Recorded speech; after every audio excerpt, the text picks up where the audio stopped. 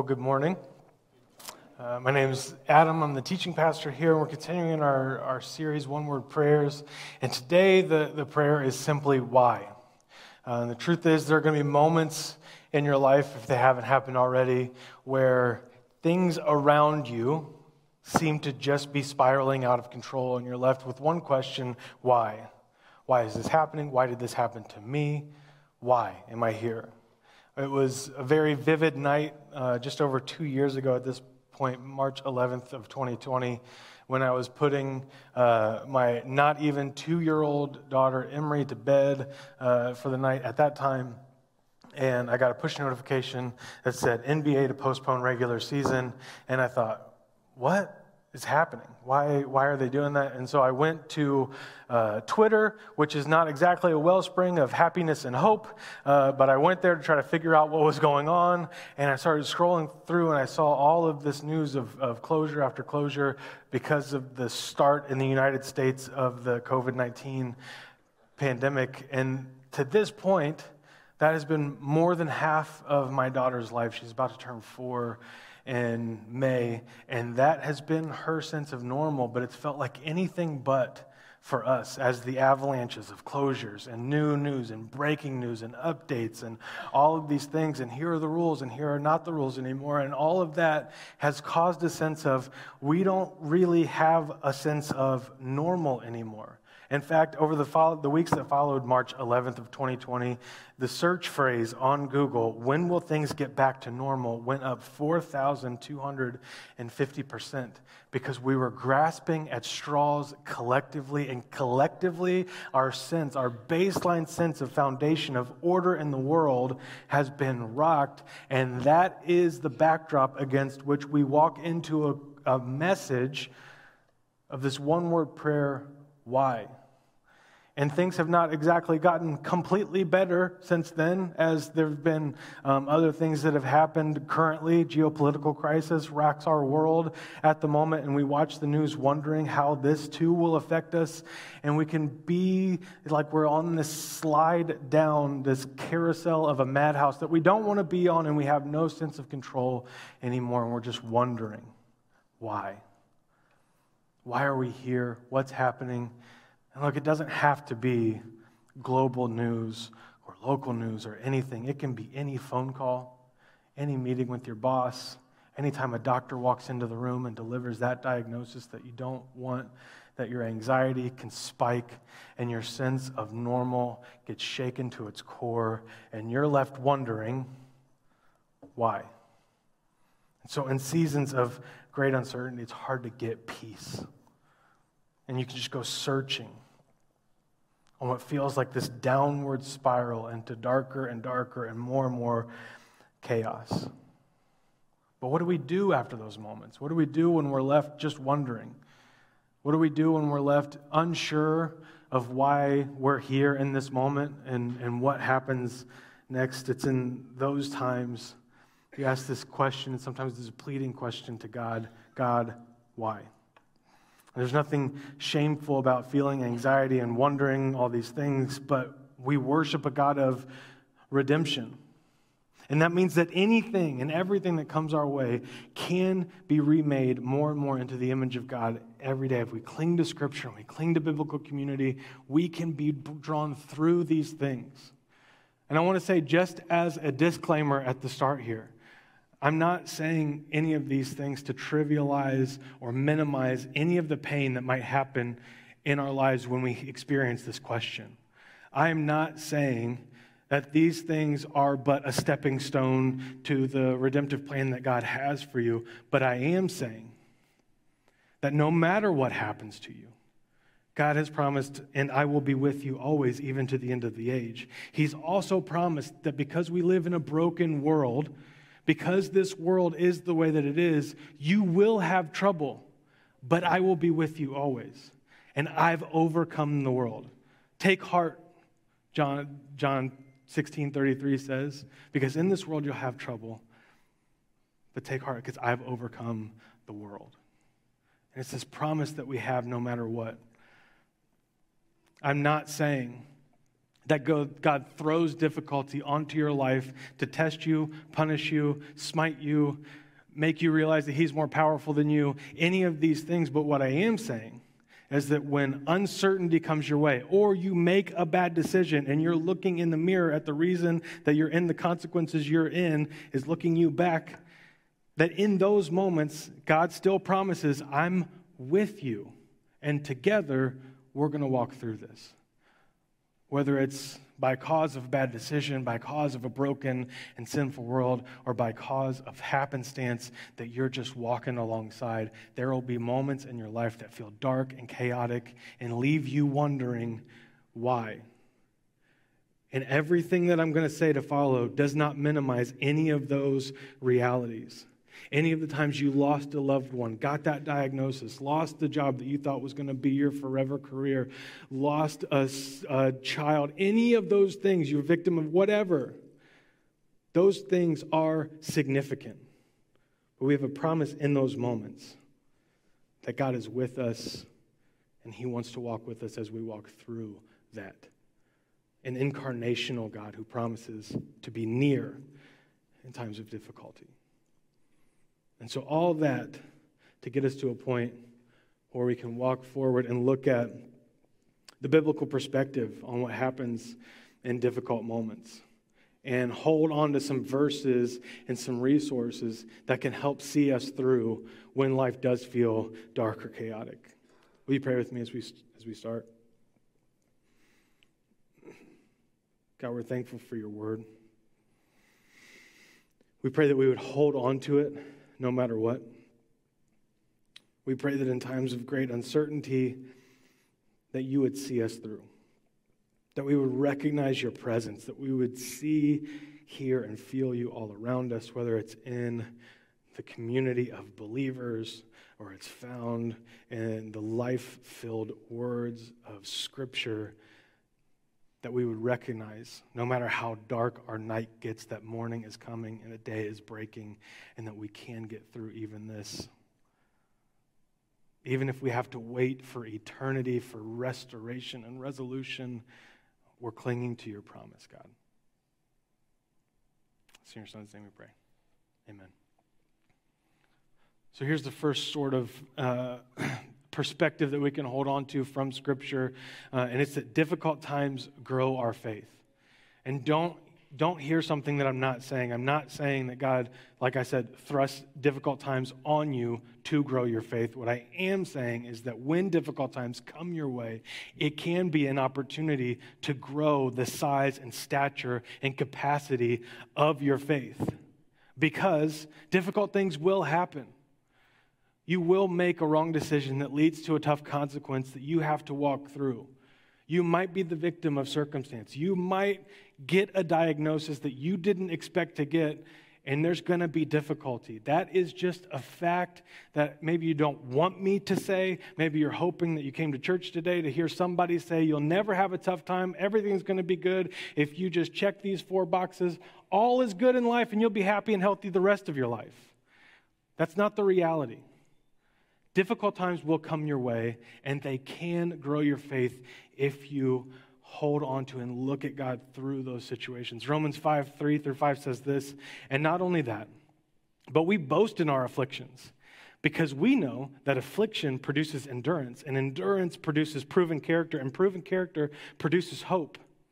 This hope will not disappoint us, because God's love has been poured out in our hearts through the Holy Spirit that was given to us. We boast in our afflictions because we have hope beyond our circumstances. We have a target that we're aiming at that is eternal and unshakable. And so no matter what happens on this side of eternity, we know that we're going through this life anyway, and we're living in an eternal and unshakable kingdom. And so we'll boast in whatever comes our way because we have a God who wants to walk with us that is greater than any circumstance that might overtake us. We can boast. James says it this way in James 1:2-4. He says, "Consider it a great joy, my brothers and sisters, whenever you experience various trials, because you know the testing of your faith produces endurance, and let endurance have its full effect, so that you may be mature and complete, lacking in nothing. And so those of us that have put our faith in Jesus as our Lord and our Savior, this is a promise that goes beyond salvation. It's a promise of redemption, a promise of restoration, a promise of refinement. As you continue to walk through life, no matter what circumstance comes your way, and you keep your eyes fixed on a Savior, the author and the perfecter of our faith, no matter what happens, I'm not saying that to make those things seem small, but no matter what happens, you serve and worship a God that is bigger than anything that could happen to you. And so all of these things, as you continue to walk through the chaos and through the difficulty, God can work in you and be with you and bring you comfort and peace in the midst of the most difficult circumstances in life. Here's a painful reality. The old saying that God won't give you more than you can handle is not really completely true. There are plenty of moments in your life that will be more than you can handle. But there is nothing that God can't handle, and He promises to be with us. And so don't get discouraged when life feels overwhelming. It happens. But when you do feel overwhelmed, remember the power of the one at work within you. Because there's nothing that will be given to you that God cannot handle. And here's the other part of this. Belief, faith, isn't simply yes or no. For a long time in my life, I believed that belief was binary, that it was like, yes, I believe this to be true, or no, I don't believe this to be true. And as I've grown up, I realized that it's more of something that has capacity, that it's something that needs to be worked on, that it can grow if you nurture and help that mature. Faith like a mustard seed doesn't mean that faith is supposed to remain the size of a mustard seed. You plant a mustard seed, you nurture it, it grows into something that is exponentially larger than what you started off with. If you tried to cross the ocean on a jet ski, you'd quickly realize at the very first storm that you need a bigger boat.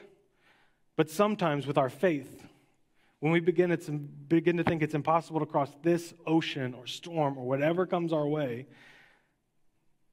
we fail to realize that it's just God giving us an opportunity to build a bigger boat.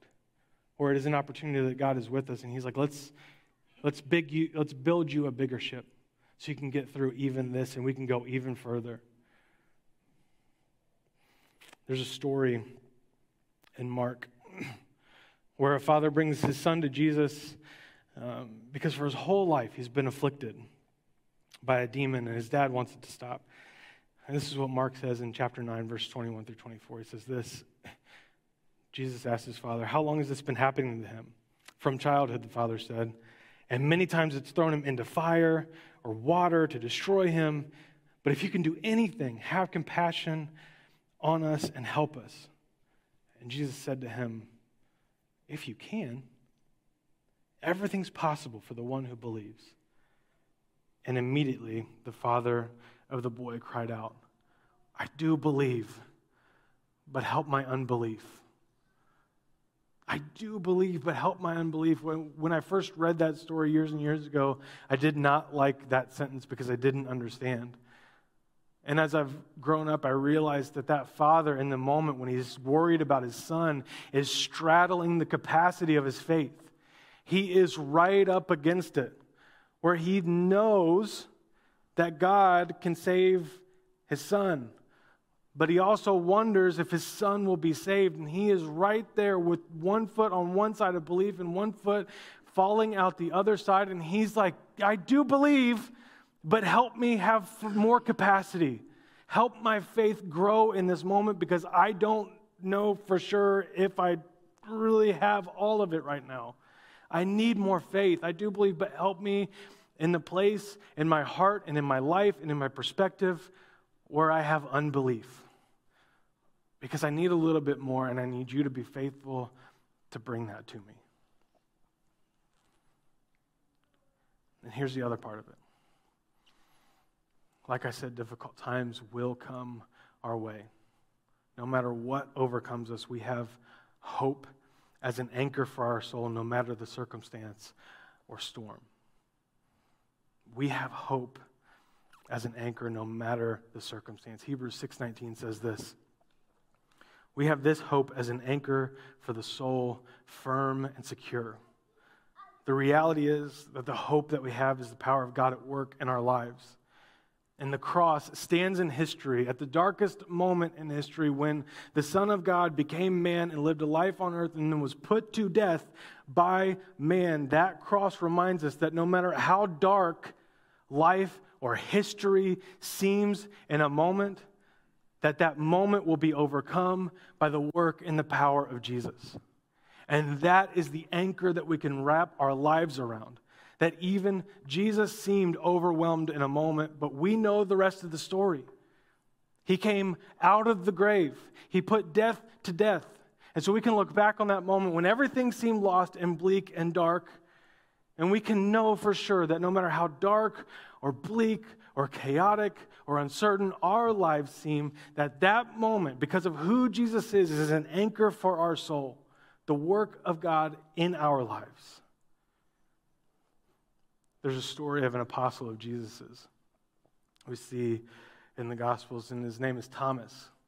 He has been labeled by history as Doubting Thomas because he had a moment where what he believed met its capacity.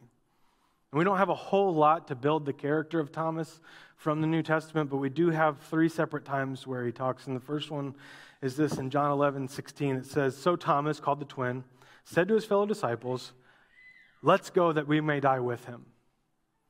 And if you understand the context and you look at the rest of the story that surrounds that, you know that it wasn't a cheap platitude for Thomas to say, "Let us go with him that we might die also."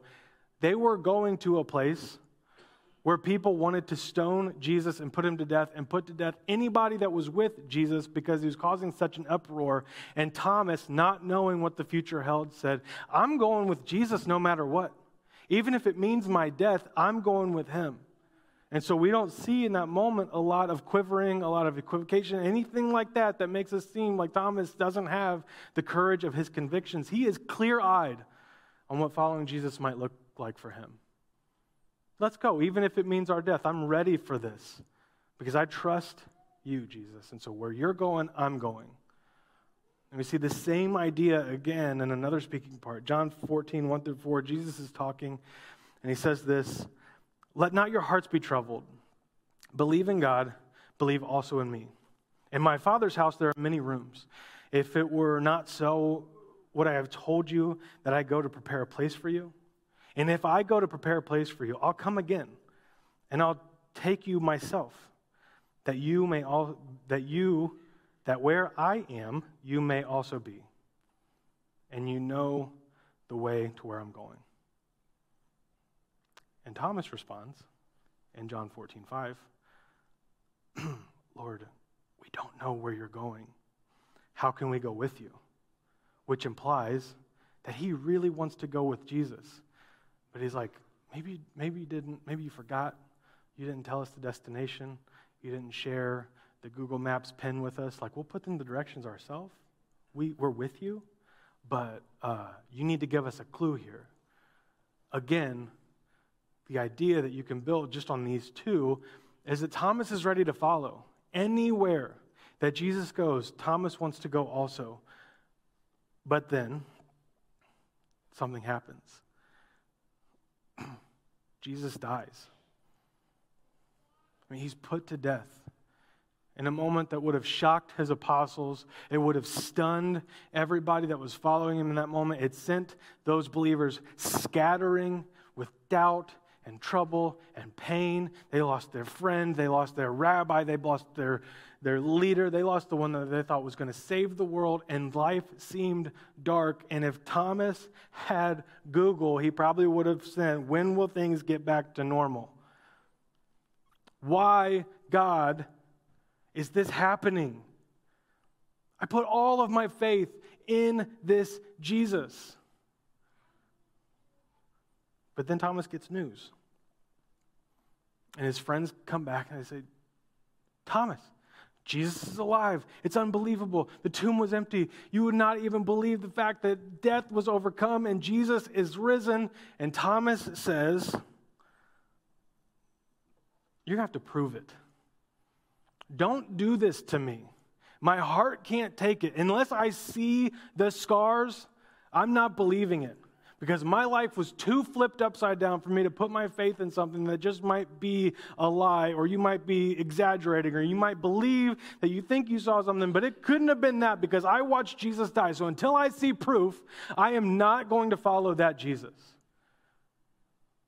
And we find ourselves in those situations too, because you might be saying, okay, preacher, it's good for you to say that we have hope for the anchor of our soul, but you haven't seen my life. You don't know the circumstances that have overtaken my life. You weren't there when the doctor gave us that diagnosis. You weren't in the hospice with us, with our child. You weren't doing all of those things. You weren't there with me when I got the job notification. Why would God do this to me?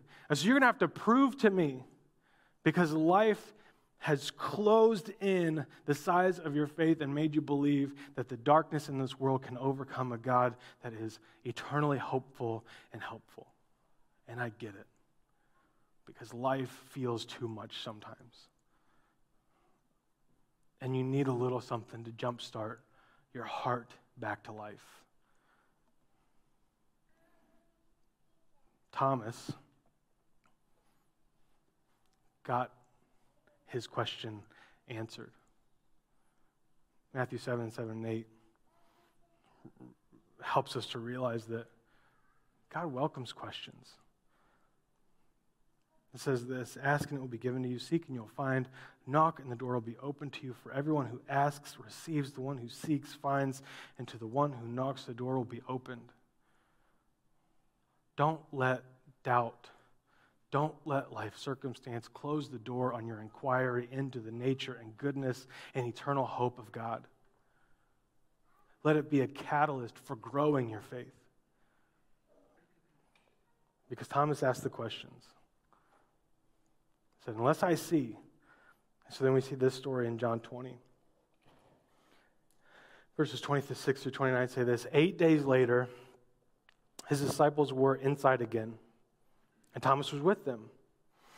Although the doors were locked, Jesus came and stood among them and said, peace be with you.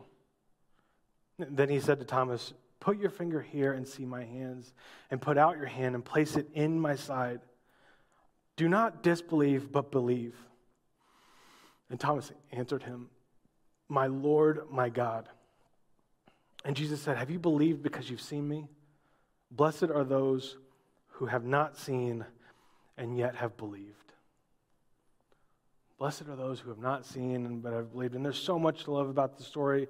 I mean, the locked door with the surprise Jesus entry where he's like, what's up, guys?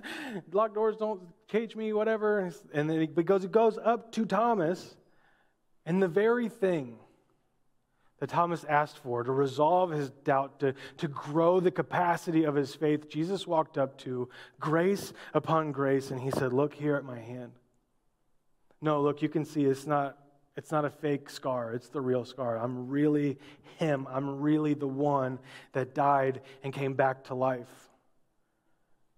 And Thomas realizes, Jesus, my Lord, my God. And it depends on how you translate verse 29. Scholars disagree a little bit about the tone and what Jesus was doing here. It can be seen and has often been seen as Jesus scalding Thomas for not believing. Have you believed just because you've seen me, basically? Blessed are those who don't need what you need. You should have believed anyway. It's one way that you can read that. Another way that you can read that is by reading it as a setting up of contrast for the future believers. Have you believed just because you've seen me? Blessed are those that will believe even though they're not going to have the chance to see me. They will not have seen me. And he gives us this encouragement that there will be moments of doubt and your belief will be tested, but grow your faith. Let it be, when difficulty comes your way, that you cling to the truth, the reality that God is with us. Let it be that the hope of eternity pulls us forward through even the most darkest times in our life. And let it be that you feel God very near to you even in the most difficult times of life. And so the question becomes, how? How do I feel God near to me? How do I feel this God who's not going to come into my locked room and show me the scars? I think there's a couple of things. One is you go to Scripture. You know Scripture. You read the story. You hear the encouragement. You go to this place where life is found. The Word appeared to Thomas. Jesus being the Word appeared to Thomas, and it encourages us to go to the Word in times of doubt, to know that. And the other is community. It's to be in relationship with people that know Scripture and can be your sounding board in times of doubt, that can point you to the truth of Scripture, that you can say out loud the things that you're feeling are hard to believe in a moment and get them out of your head and into somebody that can pray with you about them, that can talk with you about them, that can just be there with you so you know that you're not alone in a moment. I had somebody come up to me after last service, and they told me that this was a tough message to listen to today because their child is currently in hospice. And I didn't have any words. But I said, I'm here with you, and I know that might not feel like enough, but just know it's what I have. To be with you, to be praying for you, to be a sounding board. That's what I have. I don't have any answers as to why. I don't know what's going on, but know that you're not alone. And I think that that's what we get the opportunity to be when we encounter somebody that's struggling deeply with doubt or with life circumstance. We get to be the incarnation of faith when their life is shaken. We get to be the one that shows up and says, I don't have answers, but I can be here to remind you that eternity isn't going to be like this. There's not going to be any diagnosis in heaven that shakes us to our core. There's just going to be redemption, restoration, health, peace, hope, and love and joy. And so I'm with you because Jesus is with you, and together we'll walk through this dark night of your soul. Until you can see the light of day again, I'm here. We need each other because our faith doesn't have capacity enough sometimes, and we need somebody else to bring a boat along because we're in the middle of the ocean on a jet ski, and we just need a life preserver. And we also need to be willing to say, God, help me because I'm drowning in an ocean of doubt. Send a lifeboat. We need each other. Because there are going to be moments in your life when it's too much and you don't know why. And chaos is all that seems to surround you, and difficulty prevails, and you don't know why you are where you are. And if that's not you right now, you're in the ocean on a life-saving mission to bring faith to those who don't have enough. And we can look back in history at a cross that reminds us. We worship a God that shows up in the darkest moments, that welcomed the darkest moments to prove to us that He'd be with us always, that He would overcome anything that life has to throw your way, including death itself. And so every week we take bread, which represents His body broken for us, given for us, His body that He gave up for us. We remember that life eternal is possible because of the one who gave it all.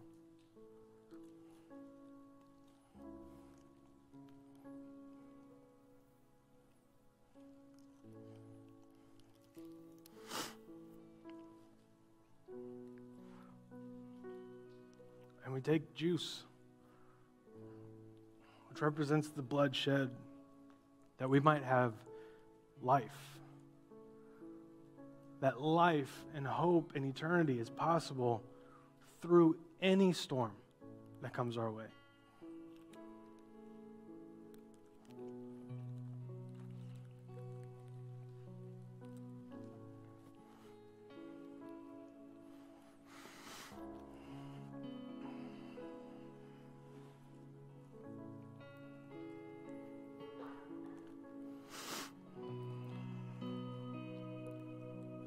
God, help us to remember the cost of our sins that were heaped on you, the price of our salvation, the price of the promise of eternity. And God, help us to set before us the goals of your kingdom, which are eternal. And they're so much bigger than even the biggest things that would come our way. God, in this life we'll have trouble,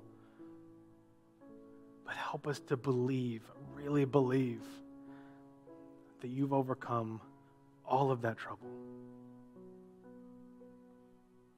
God, we know that you're with us, but help us when we doubt that a little bit. Help our unbelief to really know that you're with us always, even to the end of the age. We love you. We thank you. It's in Jesus' name we pray. Amen. A while back, we put boards on the wall so we could pray with each other,